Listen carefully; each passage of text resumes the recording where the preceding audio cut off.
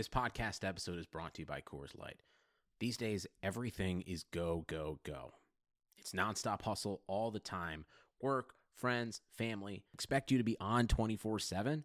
Well, sometimes you just need to reach for a Coors Light because it's made to chill. Coors Light is cold lagered, cold filtered, and cold packaged. It's as crisp and refreshing as the Colorado Rockies. It is literally made to chill. Coors Light is the one I choose when I need to unwind. So when you want to hit reset, reach for the beer that's made to chill. Get Coors Light in the new look delivered straight to your door with Drizzly or Instacart. Celebrate responsibly. Coors Brewing Company, Golden, Colorado. Support for this podcast comes from U.S. Bank. U.S. Bank wants to know how you reward yourself because they have cards that make every day more rewarding. Are you a points hoarder, cashback guru, low intro APR lover? With U.S. Bank, it's up to you because they have the cards to fit your lifestyle. So earn more whether you're shopping at a gas station or grocery store, even while planning a staycation. Learn more at usbank.com/creditcard. U.S. Bank credit cards are issued by U.S. Bank National Association N.D. Some restrictions may apply. Member FDIC. They're gonna kill the love of my life if I don't go back to what I was doing. This Friday. Our line of work is quite brutal and quite ruthless.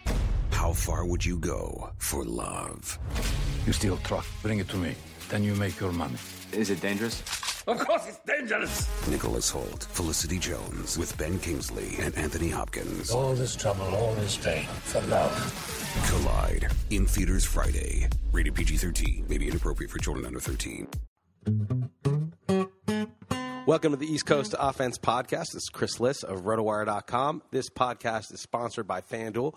You can go to FanDuel.com, click on the mic in the upper right-hand corner. Use my code RWPOD. Sign up now. Special offer for new users. Get a free 6-month RotoWire subscription with just a $25 deposit. You must sign up with my promo code RWPOD. That's more than $60 in value for just $25. Don't forget to use my code RWPOD. FanDuel.com, where every day is a new season. That's FanDuel.com. Sign up today. I am joined, as usual, by Dalton Del Don of Yahoo Sports. And we took last week off. It was just too hectic. You were out of town. It's mostly your fault. But then I was also leaving for New York, and it was just kind of a hectic time. So we skipped a week. We missed things like the California primary, which they're still counting the votes. I'm fairly positive my California mail-in vote has not been counted. That really is encouraging for our democracy. Even when they finish that, if they ever do. Well, we'll get to the politics later on. Let's start with some sports. Get back to it. I've got some theories, some half-baked and fully baked theories, and I'm not implying that I was high when I came up with them. So, Dalton, why don't we talk a little Warriors? They're playing to close it out tonight, Game 6. Well, I mean, part of me wants to say that the Draymond return should result in an easy victory tonight because that's been the side that I've been on. I talked about it on the show this morning. But I left a friend's house in a full-blown argument because of he said that Draymond wouldn't have mattered. They were making jump shots. I said this guy, they're plus 55 with him at center, minus 44 with him without. All the rotations would have been different. When you score on offense, that changes, the transition, easy to score on a fast break. Everything would have been different, and I think Draymond is quite clearly one of the 10 most valuable players in the NBA, if not higher than that. And his loss was major. So we'll see what happens tonight. So how did your friend respond to that? I mean, he obviously disagreed. Yeah, he just said, Kyrie was out of his mind and LeBron was out of his mind. They would have won. The Warriors would have lost regardless. I mean, he's a Warrior fan, to be clear. Right. He just said that it wouldn't have mattered. But I disrespectfully disagreed with him. And so, how did it end? I mean, did you just took that from him? No, I told him. You just let him say that in your face about how the Warriors would have lost anyway. I told him the next morning that I saved his life because I changed my mind. So let's put it that way. But I'm going to be there again tonight, so we'll see what happens. It might result in some blows. You never know. But this guy's. I will have a lot. You know what? You're not coming back on this podcast unless you punch that dude in the face. He's big dude, but it's fine. It's fine. No, I'm going to be fired up if they lose tonight, and it'll be the ultimate though if they go into Cleveland after losing at home without him as 6.5 point favorites or whatever. It fluctuates a little, and tonight they're around 2.5 point dogs. And if they win tonight with Draymond's return, come on, man, come on. He's So, your colleague, Dre, your other Dre, right. he says he's what? He says he's arguably the Warriors MVP, right? One of the head writers, NBA writers at RotoWire, correct? Right. He's like our top analytics guy, and he believes that Draymond Green, at least according – I don't think he would – I mean, we'll bring him on and let him speak for himself, but my take on his point was not necessarily that the numbers mean everything and that Draymond's more valuable than Curry, but that according to numbers, which are not just like – they're like pretty good numbers and a cross-section of very different numbers that – bear out who the best players have been historically, and I think have even been somewhat predictive, that Draymond Green is as valuable or slightly more valuable than Steph Curry. Things like adjusted plus minus. I don't know exactly what he's using, but he's serious. Like he knows what he's talking about, and he kind of has Draymond, if not slightly more valuable than at least co-MVP. Yeah, LeBron shooting like 30% with like a bunch of turnovers when Draymond's facing him one-on-one too. And the rim protection, here's another funny stat. At the rim against Draymond, the Cavs are shooting 34%. Against the rest of the team, 51%. I mean, it's just crazy stuff like that. I mean, I don't know. I mean, I'm not even going to argue that he shouldn't have been suspended, by the way. Obviously, that was a silly thing, but at some point, you got to stop doing the nut punches. And it's happened so often, and he was warned so much. So I get that. I'm actually not even going to bitch about that. But him on the court, so different. That's why I don't really respect being nervous at all. I mean, I understand there's a lot of stake for you. You're a Warriors fan, and to have the best season ever and to make the comeback against the Thunder and then to blow it would be – and then lose at home. Right. Up 3-1 and get a suspension and lose the whole thing. I understand all that. But, dude, you're up 3-2. You're the 73-win team, greatest team of all time, greatest point differential of all time. You're at totally full strength. There's no evidence that Curry or Clay or Draymond or any of those guys is not pretty much as healthy as you could possibly expect them to be at this stage. I mean, go and win on the road. I mean, and if you don't, you still got a home game, which you'll be favored in. But just close it out. The greatest team of all time wins this. I really feel like if they're the greatest team of all time, they win this game on the road. No, I understand completely, but you got to understand my trepidation as far as like it's just a random suspension, so they lose at home, and then they lose Andrew Bogut. I understand he's only playing like 12 minutes a game. What was he minus 44 and then 51% against the non-Draymond guys in the paint? Right. We should absolutely be able to overcome that totally, but then they go back, on the road. They're underdogs according to Vegas. And then, anything can happen in one game. But they'll totally agree with you. Understand that, yes, they should, if you want to be considered, the greatest team of all time closes this team out tonight, right? Right. If it goes Game 7 and it's a nail-biter and whatever, they're the champs and they're going to have a claim to it because they'll have won the most games and won the championship. But it's not convincing like the Bulls who just kind of ran roughshod over in the playoffs over all the teams, right? I think they lost one game. The Bulls lost 2 games to the Sonics that weren't a very... They did it, right. They're up 3-0, though, when they did, right? Yeah. I think they lost 1 game to the Knicks. Yeah. So I will say this. The team that is rooting the most for even maybe more so than me to the Warriors tonight is my wife, because if they go Game 7, I have to be there. I'm going to spend whatever it takes. So she's got basically like a $2,000 bet the Warriors tonight, inadvertently, again, minimum, reluctantly. At minimum, she has a that's the lowest bar there is $2,000 bet. Yeah, I mean, she should just hedge, right? She should put 1,000 on the Cavs and just hedge it. Right. And if she goes, well, I guess they're favorite. You got to give me respect though. If it's a Father's Day. And my father-in-law's deal is Sunday night, and I'm telling you, if there is a Game 7, I mean, I'm going to go. I don't care what it takes. I will be there. Yeah, you should just bring your whole family for a Father's Day outing. Come on, man. I'm not doing that well. Yeah, Yahoo pays you a lot, and you're also independently wealthy. Well, you were until your bets on football this year. I mean, could you imagine if you just won all those bets instead of lost? Right. This would all be paid for.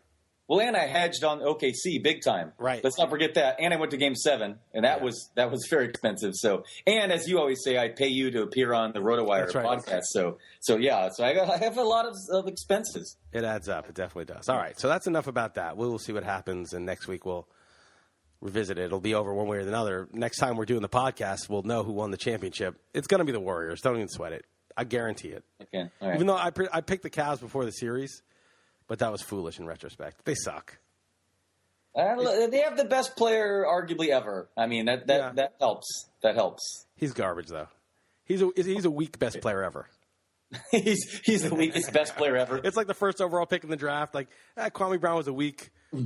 He's a weak best player ever. For a best player ever, he's weak. He's no Gretzky. Right. He's no Babe Ruth. He's no Barry Bonds. No, don't even go there. Babe Ruth pitched. Yeah. Babe Ruth had a lot of competition, a lot of strong competition. Yeah. A very diverse group of competition he dealt with. Yeah, Babe Ruth, right. There's like only a very narrow subset of the population allowed to play. Well, no, and also it's just like whatever, like compared to your era, he had hit like 40 homers and the next best hit like 8. It's not even comparison. And he was an ace. He wasn't just a pitcher. He was an ace. All right, so let's move on from that. And we're going to talk about my FSTA team.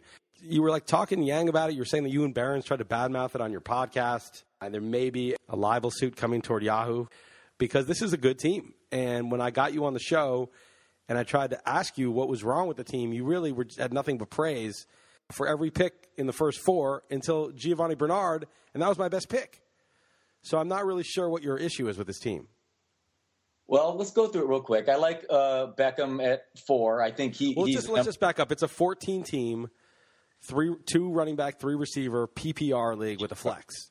And no one wants to hear about your own drafts, but this is an actual, FSTA draft that took place in person. So people were like, there's no money involved, but still kind of high stakes as far as anything that could involve 0 cents. But Beckham at 4, obviously great. I think he's my number 2 player on my board. Yeah, me too. Easy number 2. And he's closer to number 1 than number 3 for me. Agreed. 1,000%. I don't want any part of Julio Jones this year. I mean, sure, at like 6 or whatever, I would probably hold my nose. Although that sounds kind of stupid. Like, if I don't want any part of him, why am I taking him at 6? But he's going to get the volume. But, man, he's been hurt a lot. He just had a lot of mileage on him from last year. So many targets. I just don't like the fact that he doesn't score a lot of touchdowns for whatever reason. The way they use him or the way they gang up on him in the end zone doesn't work. He's not especially quick. He's just big and fast. He doesn't have a lot of wiggle. I don't like him. I have Beckham easily over him. Well, I have Beckham easily over him too, but he's pretty good. I'm not going to despair. He caught 136 balls, which is the second most ever. And he had the second most yardage ever, by the way, last year.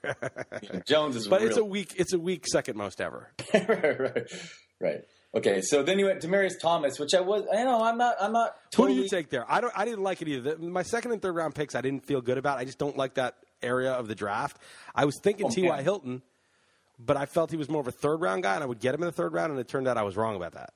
Totally agree with you because I want to disparage the Demaryius Thomas pick, but man, the guys going after him: Randall Cobb, LaShawn McCoy, Sammy Watkins, Jarvis Landry. I mean, what? Well, it's a PPR. I mean, he catches a lot of balls, but I don't. There's a new offensive coordinator. Head coach in town, and Landry sucks. I mean, he's just this little. He's like a poor man's Julian Edelman. There's just no. And Ryan Tannehill's a QB. I think Devontae Parker's going to cut into that, and they're going to have even in PPR. I would take Parker over him. What do you think about that? What's that? Even in PPR, I would bet on Parker over Landry. I got to look at my projections to see which one's higher. I think I have Parker in non-PPR higher. It's just a couple spots higher. That's very close on my list. Yeah. I'd take the ups. Obviously, there's upside, though. I mean, whatever. Landry's floor is higher, but obviously Parker's ceiling's higher. So, right. So you look at the picks there, right? I was like, Demaryius is caught 106 balls last year, even on a terrible passing game. I am nervous that they're going to go into a shell with that good D and just run it all the time. But this dude is still the 6'3", 230 with good speed. They only have him and Sanders and the running backs. They don't throw to any tight end. Owen Daniels is gone. They don't really have any depth. So I think he's going to get another 140, 50 targets, red zone targets, big plays. I don't like And Sanchez. I want to give you a hard time because, Mark Sanchez, but Peyton Manning was literally the worst quarterback in the NFL last year. So the one worry I have is that because his name is Peyton Manning, Kubiak probably didn't have, the stones to be like, look, man, stop throwing it. We're just running it all the time. Whereas with Sanchez, they may just go into the season with that game plan. But still, they're going to throw the ball 450 times. And there's no depth in if they throw 450 times and 150 of them are to the backs or 170 of them are to the backs, there's still 280 targets left. And you've got Thomas and Sanders, and that's it. Well, you're all in on this Denver offense. I'm not. C.J. Anderson. Yeah, I took him in the third round. But again, I think that it's in a way a kind of a hedge because if they don't throw it ever, right, they'll probably run it a ton. I mean, obviously that guy Devontae Booker they drafted. I don't believe in Ronnie Hillman, so there's just not a lot of players there. So I kind of like C.J. Anderson. I don't know. I don't like either of those picks. Put it that way. But the guy I thought about instead of C.J. Anderson in round 3 was Eddie Lacy. He went one pick next. Right. It was one of the two. I couldn't bring myself to draft Golden Tate there or Julian Edelman. Edelman's always hurt, and he's also older, and Brady's out 4 games. And Tate, I just don't want that dude in the 3rd round. The guy I wanted was T.Y. Hilton, but he went two picks earlier. I would have liked to go 3 receivers. And then because there was no receiver that really jumped out at me, I took who I thought was the best PPR running back left. So if you knew that T.Y. Hilton was going to go, would you switch him right now for Demaryius Thomas or no? Maybe. I might not. T.Y. Hilton is never going to be that volume guy, right? He's just sure, right. He's like Deshaun Jackson with more targets, but not quite as good as Deshaun Jackson. But the reason I like him, and I did get Moncrief in round 4, is that you look at the Colts, right? Their D isn't that good.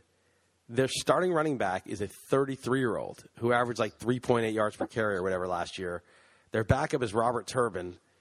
They're not going to be able to run the ball. They lost Kobe Fleener, and Dwayne Allen's always hurt. Right. So they have a short tree. It's basically, including Allen, who's good but never healthy, as you said. They've got Allen, they've got Philip Dorsett, they got Hilton, and they got Moncrief. That's it. And there are going to be so many passing attempts. So even though Hilton's kind of got a limited ceiling, I think that his floor is really high. But probably not. I think Demaryius Thomas is just a better – you got to project him for more points. I mean, he's just going to catch more like 90 balls, more likely to catch 90 passes, and more likely to be a red zone guy. That was a cowardly pick because T.Y. Hilton definitely has more upside. But I actually really like C.J. Anderson. No, I'm halfway teasing. But T.Y. Hilton definitely has more upside, no? I don't know, man. T.Y. Hilton is just never going to be a red zone guy. And he's never going to get more than 140, 145 targets. Demaryius could get 180 targets and is a red zone guy. Yeah. T.Y. Hilton could get like 1,650 yards, though, easily. He could, yeah, right. His upside is like 90 for 1,500, on big plays and like 11 touchdowns. Right. Whereas Demaryius has already done it before where it's like he can go 105 for 1,450 and 13 touchdowns. I actually really like C.J. Anderson. He's really good. If you watch him play, yeah, he might get hurt again, but he's like really good at football. He's like actually one of the better running backs, I'd say, in the game right now. Right. And pedigree means nothing. Look at Arian Foster, how good he was at his peak. Right. If the guy has that wiggle and that vision, it doesn't really matter. No, not at all. Because the craziest pick to me in this draft, maybe I'm just way off, but I personally ranked him and a teammate back-to-back, including a teammate ahead of him who went in round 9. DeMarco, we've already talked about him because you said the receptions. I get it. But DeMarco Murray in the 3rd round, man, I don't know. That just seems off to me. Well, they paid him money. He's going to get – don't you think he's going to go 250 and 40 minimum? Well, even they paid him money. Didn't they also pay a very high draft pick on Henry, who's younger and better? What? Well, yeah, they used a 2nd-round pick, I think, on Henry, but I don't think Henry catches passes. And then also, you can draft a guy and get the bulk of his value in years 2 through 5 if you have to. They don't have to get the value to Henry now. They just paid for Murray, and sometimes you draft. You get redundancy at running back because guys are going to get hurt. So if Murray does stay healthy, and we basically project everyone to be healthy, that's how we, unless it's a guy who's already hurt or Darren McFadden. If you project Murray for a healthy season, you got to assume, he's going to go 250 and 40, right? No, I don't assume that. I think he's going to be more of a timeshare, but maybe I'm way off base on that. But 250 and 150 is 400 carry. I think they want to run the ball. Oh, for sure, right. And Mariota will contribute as well. But yeah, sure. And that helps your yards per carry, too, when you're running quarterback. It's really funny, this Rick Wolf and Glenn Colton team.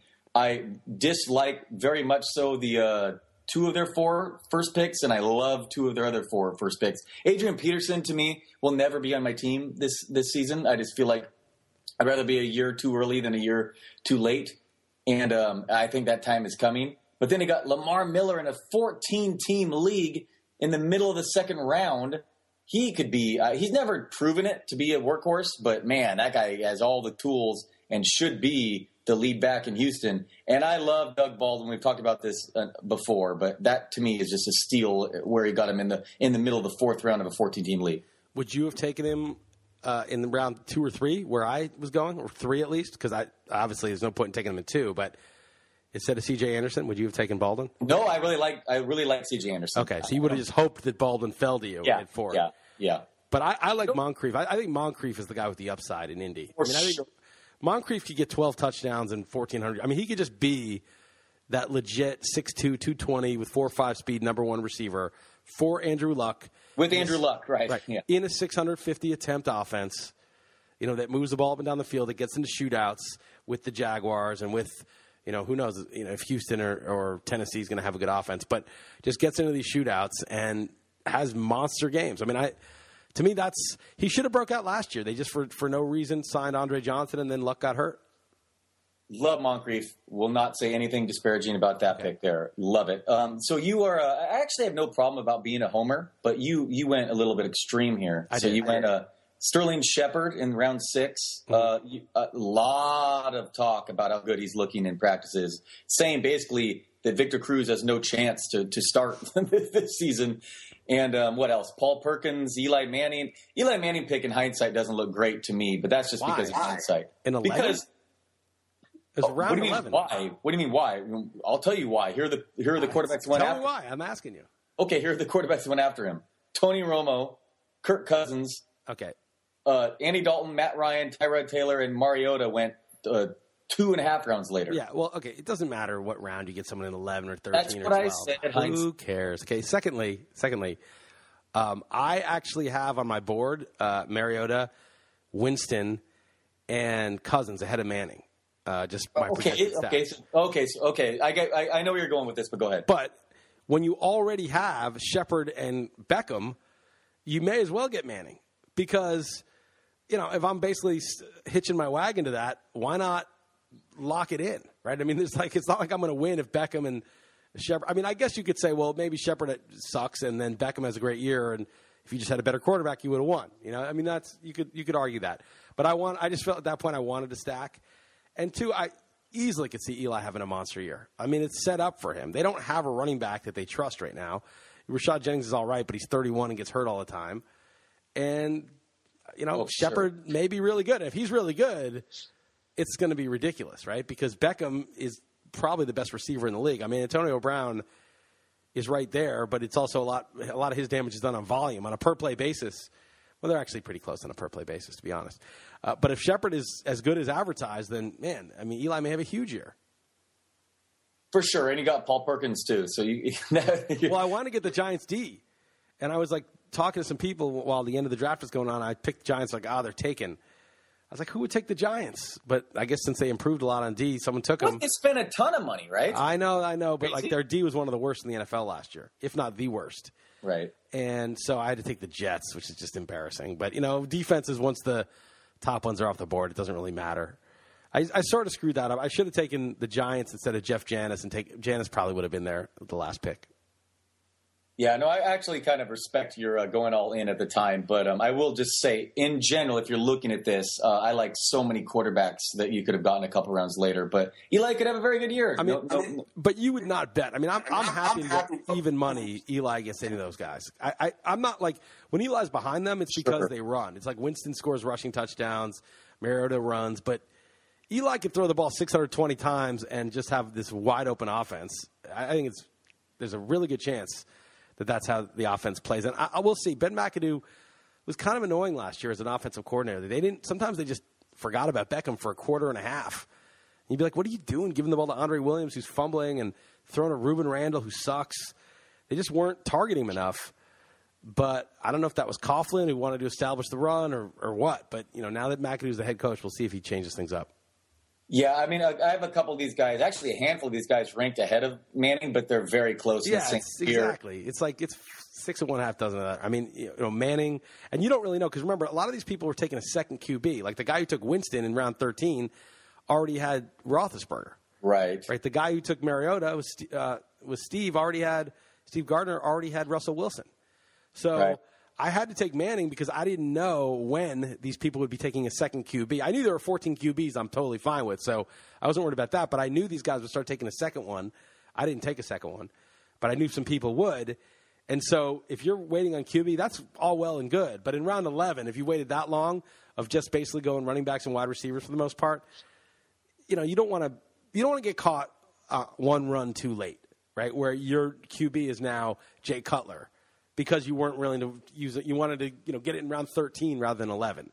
That's just poor strategy. Just once it's round 11, you've done your waiting. Don't sweat. Don't try to max out every last ounce of value from waiting on QB.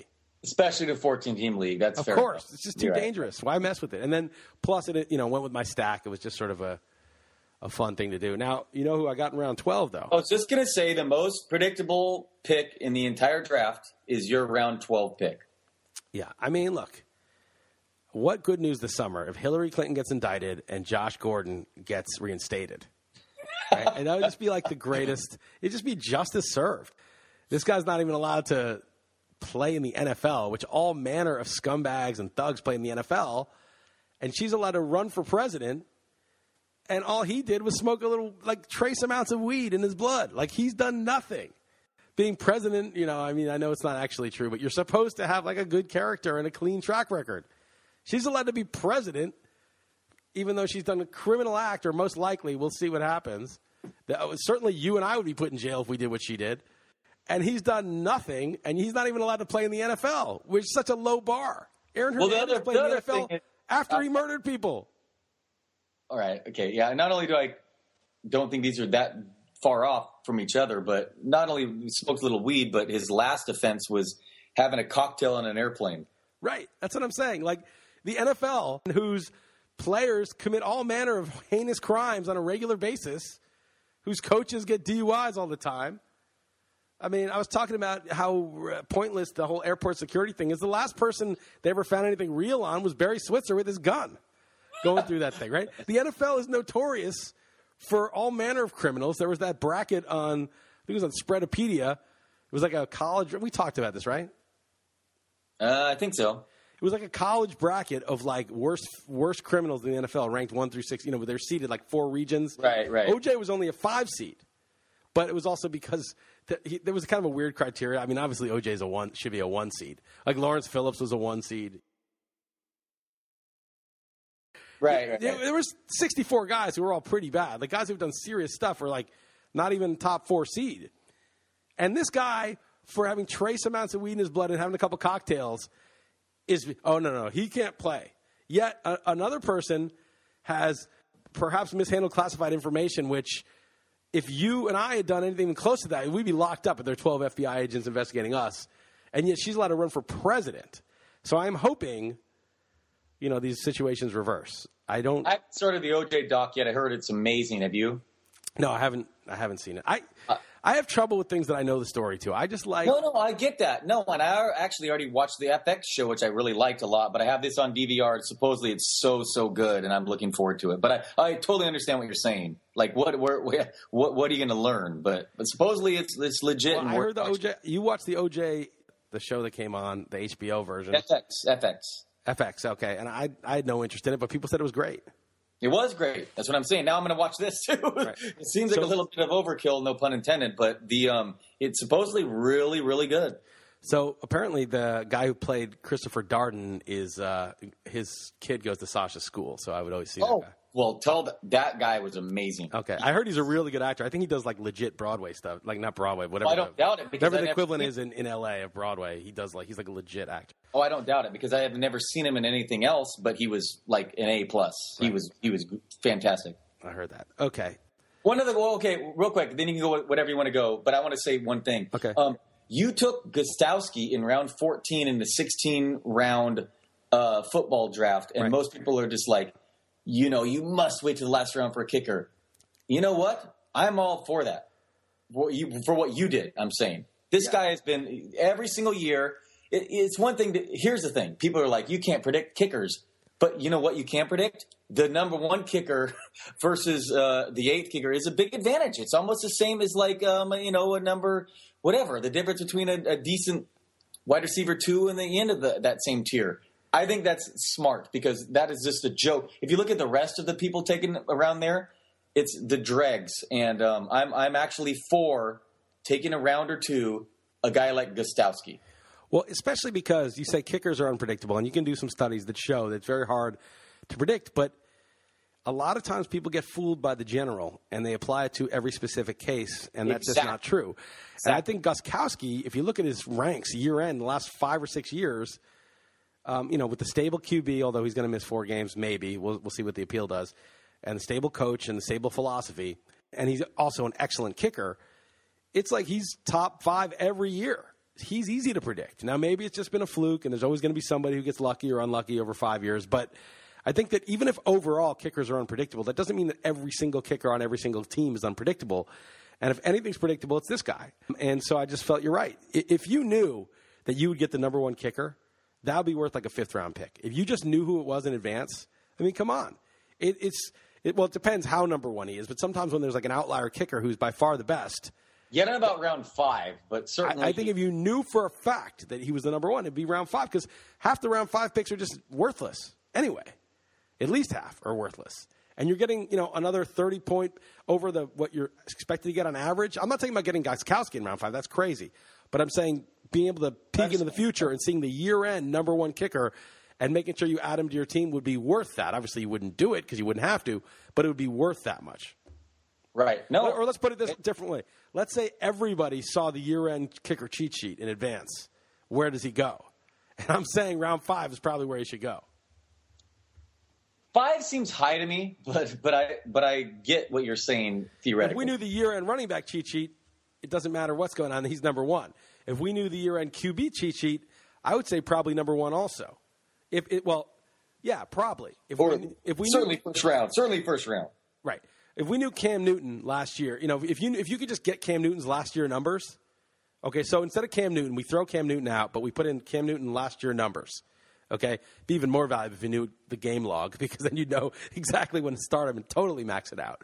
But if you just had last year's numbers total from Cam Newton, you didn't know the game log, and we threw that in the pool, and you're picking 1-1, you taking Antonio Brown to get hurt or who knows? Are you saying if you don't know anyone else's stats? We don't know anyone. It's just everyone else is just as they are. Of course, Cam Newton would go number 1. Of course. I don't know if he would go number 1, but he should go number 1. He should, yeah. Because you just have that banked, okay, in a way that you can't, no matter how consistent Antonio Brown is, it's crazy. It's not even close, right? So, the kicker obviously not worth that much, but 5, maybe 6, but it's worth a lot to have that banked top guy. Now, Gostkowski's not close to banked, but he's as close as we've ever had for a kicker being banked, basically, in my opinion. Agreed, and that's why I brought him up. Okay. And I think that that's what I'm saying, that you took him 2 rounds before the final round, and I'm totally on board with it. Hold on. And McManus went ahead of him? And Dan Bailey went ahead of him? I don't know why. I don't know why that is. Okay, that's very bizarre. That was strange. That's why when I went, I was like, wait, is he available? I saw their kickers coming off the board. It was surprising. I wanted to get Josh Brown, who's good, and I wanted to stack Giants. But actually, stack the Giants, yeah. But stacking the kicker kind of goes against what I was doing in a way because it's like touchdown or field goal. Which are you going for, right? I mean, so anyway. Right, if you miss out on a touchdown pass, you can get the same. So I actually kind of like you like having, yeah. I mean, it's good. And the best kickers sometimes are like Gostkowski on a team that scores a lot of touchdowns and field goals. You get them both. Right.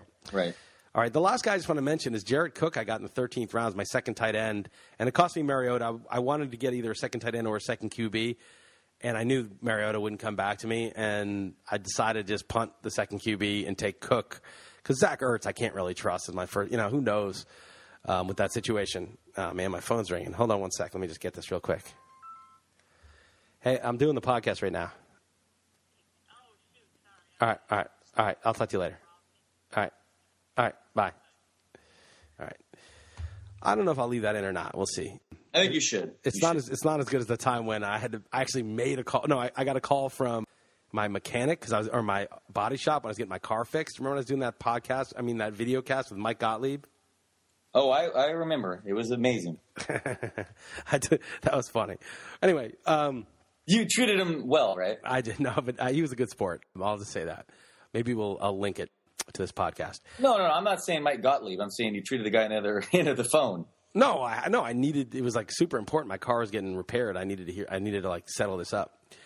I wanted to mention one more guy. I got Jared Cook in the 13th round, and I was kind of surprised he was there. I took him. First of all, would you have gone Mariota and backed up the QB, or would you have gone Cook and backed up the tight end?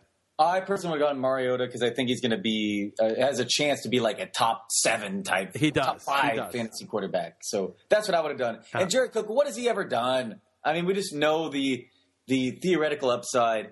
I guess he does have the best player in football throwing of the ball now, though. So I can. Is that important? Is that important to receivers? Or people change things? Does that change things a little bit? Yeah, maybe. This dude, when he was on Tennessee, he made some 80-yard touchdown catches. This is like 5 years ago, but this was a talented guy. And if you look at it, they've got Jordy Nelson, 31 years old, coming back from an ACL. Imagine if he has a setback. I mean, Randall Cobb was exposed last year. He sucked. Yeah. Devontae Adams is nobody. Hold on, though. Devontae Adams looks like the real deal. What? You're obviously making a joke. I was attempting humor. I was like, you said it so seriously that I didn't know. I thought, is there something going on in minicamp that I haven't seen? And what could possibly be going on that would negate the data we have from last season? The dude's a bum. The magnitude of what he did in minicamp would have to be, like, he'd have to jump like 30 feet in the air and catch a ball or something. To be like, at least. Even then, I'd be skeptical. Even then, you'd be like, yeah. If he literally jumped 30 feet in the air and caught a ball, we'd be like, whoa. But yeah, so Cook. Jeff Janis, though. I got Janis, though, too. All right, okay, all right. I got them both. So, anyway, I'm pleased with it. I know you're reluctant, but it's a work of art when you see one. Yeah, okay, fair enough. No, I mean, obviously Cook, has the physical tools, and now he has Aaron Rodgers throwing the ball, so I'm not gonna shit on that pick. Yeah, okay. And then that's all I had. I don't know if you have anything else for me. No, not much. Right. One thing I'll say, I guess Carlos Hyde didn't go that high. I'm actually worried about him even as a 49ers fan. I think he's typically going to go higher than he did. What did he go, the 4th round? 3-4 turn, yeah. Yeah. I think that people are falling in love with him, and the Niners are going to be terrible this season, and he can't stay healthy. So I'm not a big fan of him this year. No, nothing really jumped out too much other than Ryan Tannehill went super high, right? Yeah, that was bizarre. Really bizarre. Yeah, he went in maybe the Adam Gase thing and Devontae Parker, and he does run. I mean, I could see him being pretty good. I like him as kind of a sleeper, like in the 13th round or something. I mean, but in the 8th round, there's just no reason. Yeah, the same guy took Matt Ryan 5 rounds later, and I have Ryan ranked higher in my on my board. So, but nobody wants Ryan. I mean, there's just nothing. I mean, he can get you 30 touchdowns and 4,200 yards and be fine. But is there anything interesting about Matt Ryan? I mean, is there any reason to think he could have a great year? No. Yeah, but if you just were like, okay, I'll bet you who does better. Well, he's got a high floor. He's very projectable.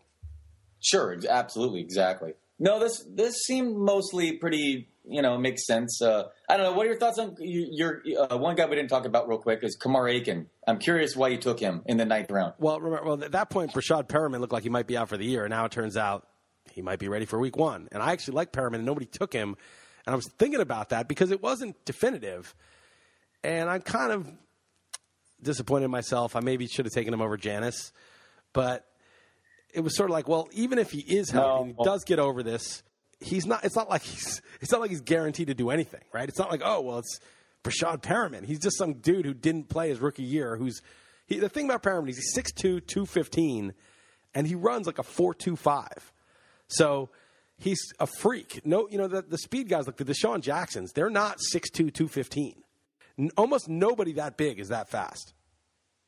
Right. I mean, he's faster than Julio Jones. To defend, what Aiken just like a safe, like a PPR, like a very, very safe. I just thought, okay, so Steve Smith old and hurt, and I like Perriman, but if Perriman, just doesn't, he's not really himself, or he doesn't really make it back. You've got 3 receivers there. That's it. You've got Aiken, you got Mike Wallace, who's just bad. He's terrible. Yeah, and you've got Steve Smith, who's 37, coming off a Achilles tear, and probably not going to play in preseason. So if Aiken's, and Aiken did okay last year, and that was with Flacco out a lot.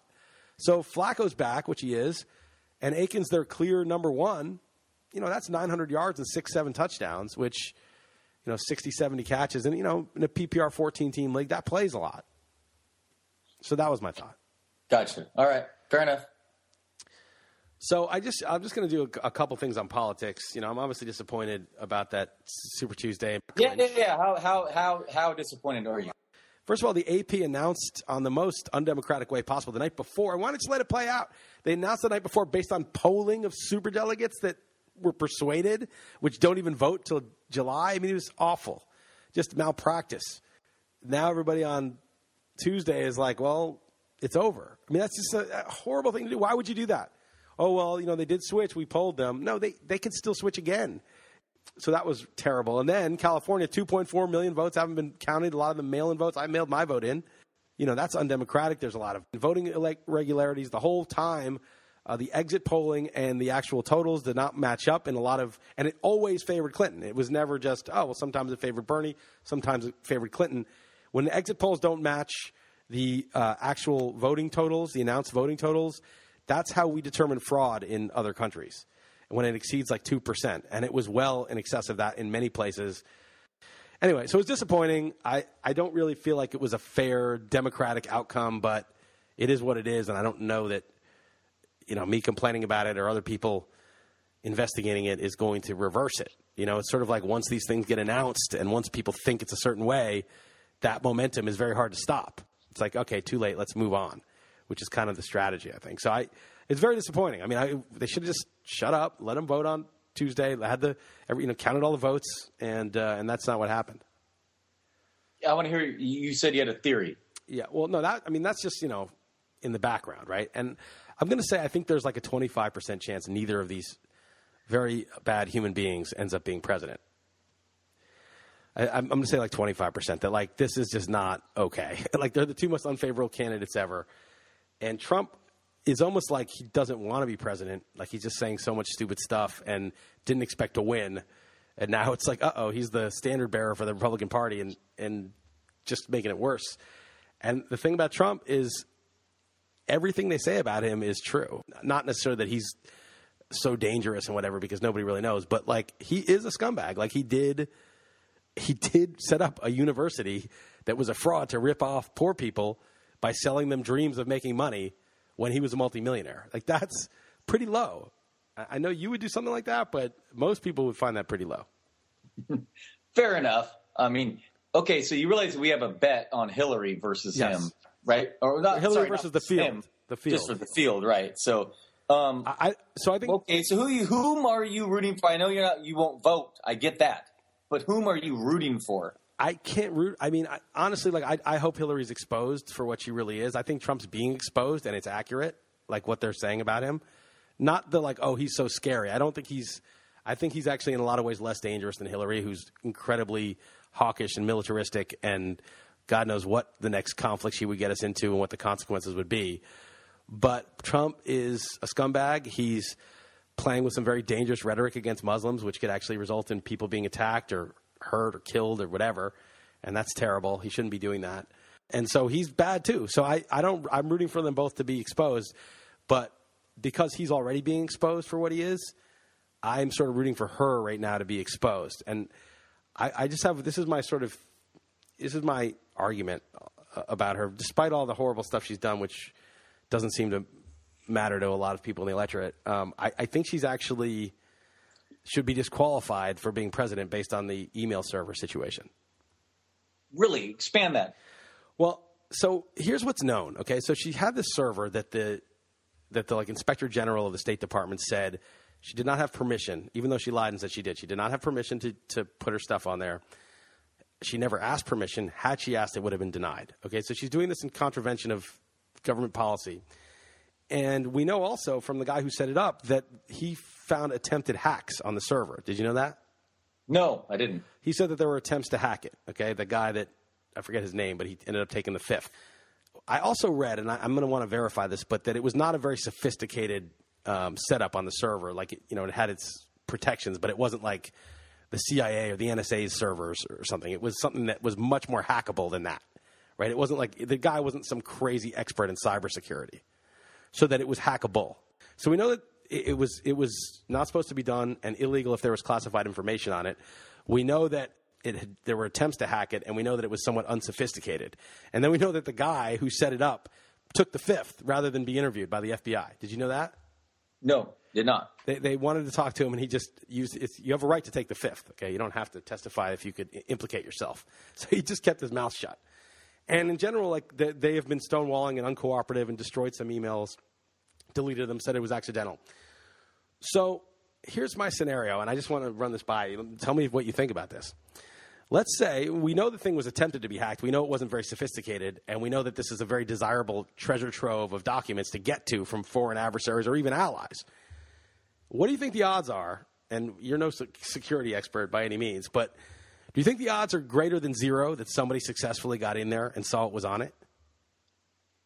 Well, obviously the odds are greater than 0, but greater than 1%? It should be low, right? Well, greater than 1% that somebody was able to see what was on there? No. You think it's less than 1% that a homebrew server that was not that sophisticated, sending very sensitive information, allegedly, that people want to see that stuff, you think it's less than 1% that somebody got in there?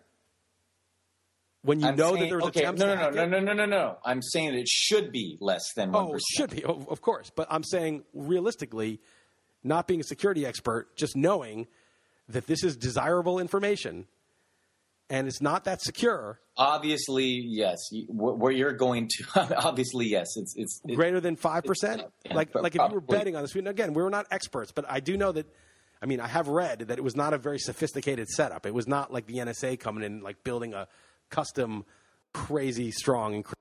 Sure, of course, it's more than 5%. Right. It might be 20, it might be 10. I don't know. Right. We don't know what the number is, but it's like a real number. It doesn't pass the airplane test. Put it that way. Right. right. It doesn't pass the airplane test. What's that? Tell people the airplane test. Airplane test is, would you get on the airplane with the odds of it crashing of something? So, if you say, well, this team's a lock, they're 14-point favorites. Well, what do you mean by lock? Would you get on an airplane if the other team winning was the same odds of your airplane crashing? Hell no, you wouldn't get on the airplane, right? So, the airplane test is a very high, you get on an airplane and there is a chance it crashes, but it's like 1 in 5 million. So that passes the test. You get on the airplane. So it doesn't even come close, right? I mean, so we're saying I would think it's in the double-digit percentages. I don't know what it is. Again, I'm not a security expert. Okay. So if there's like a 10 or a 20% chance that one person read the sensitive stuff on there, well, what does that mean? Well, it means, let's just get rid of like China, Russia, Iran, Syria, whatever. Let's say it's like Israel, an ally, right? And they read the stuff and they're like, whoa, she just sent an email with like Obama's itinerary for the day, which would be classified because obviously we don't want people knowing where the president's going to be in advance. It's dangerous. Or some foreign leader who's coming, whatever. And they get that info, even an ally. What do you think they're going to do with that info? Sell it. Oh, I don't think they would sell it. I mean, I'm talking about like an intelligence agency, like a spy agency, gets the info. They see that there's some info that's clearly classified on her server, and they know that it's not supposed to be there. What do you think they would do? I don't know. What would you do if you were from a spy agency and you saw, whoa, we just have evidence of your Secretary of State committing a crime for which she could be prosecuted, certainly fired? Right. That's what I'm saying. I would sell it. You would sell it? No, you wouldn't sell it. Why would you sell it? You're a spy agency. What are you saying? What are you saying then? I'm saying they would reach out to her back channels and be like, hey, we know that you've been doing this stuff. We're going to need some, we don't want to expose it. We're on your side. We want you to be president and all that. But in our mutual interest to just, make sure we advocate for the same things. Right. Fair enough. Okay. Do you see what I'm saying? You would have something on her. Because you have – did you see Homeland this year? Did you watch it? Yes, I did. Yes. Do you remember how Miranda Otto got busted originally? Miranda Otto was I forget her name, and the redhead. Oh, how did she? Yeah, I know exactly what you're talking about. There was like something going down with this Iraqi agent, and she embezzled a bunch of money with him. And the Russians busted her and just were like, okay, we saw that you did this, and you're going to get in a lot of trouble if we turn this over. But why don't you just work with us to help us out a little bit? Right. To work, right. That's what you would do if you're a spy agency. You would use that leverage to get something that you wanted. I mean, obviously, right? That's what they would do. Absolutely, yes. I understand what you're saying now. Yes, okay. Of course. So you would leverage it for your own well-being. Yes, gotcha. For your own purposes. And so if you think there's like a 10 or 20% chance somebody got access to that information most likely a spy agency, whether it's an ally or an adversary, you see that is a compromised person now. Right. Yes. So let me ask you this, right? So now if the government wants to put you in jail for doing something wrong, they have a burden of proof, right? It's pretty high. If you're just trying to arrest Dalton Del Don for being a delinquent, drunken scumbag, they have to prove whatever charge they're going to lay on you beyond a reasonable doubt in order to take away your freedom.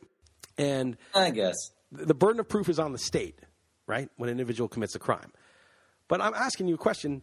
Let's say there's a 10% chance, conservatively, that she's compromised because of this, because it's plausible. I'm not saying I have any evidence specifically, but who has the burden of proof in a case like this to show that there's no plausible reason to believe that she's compromised if you're running for president?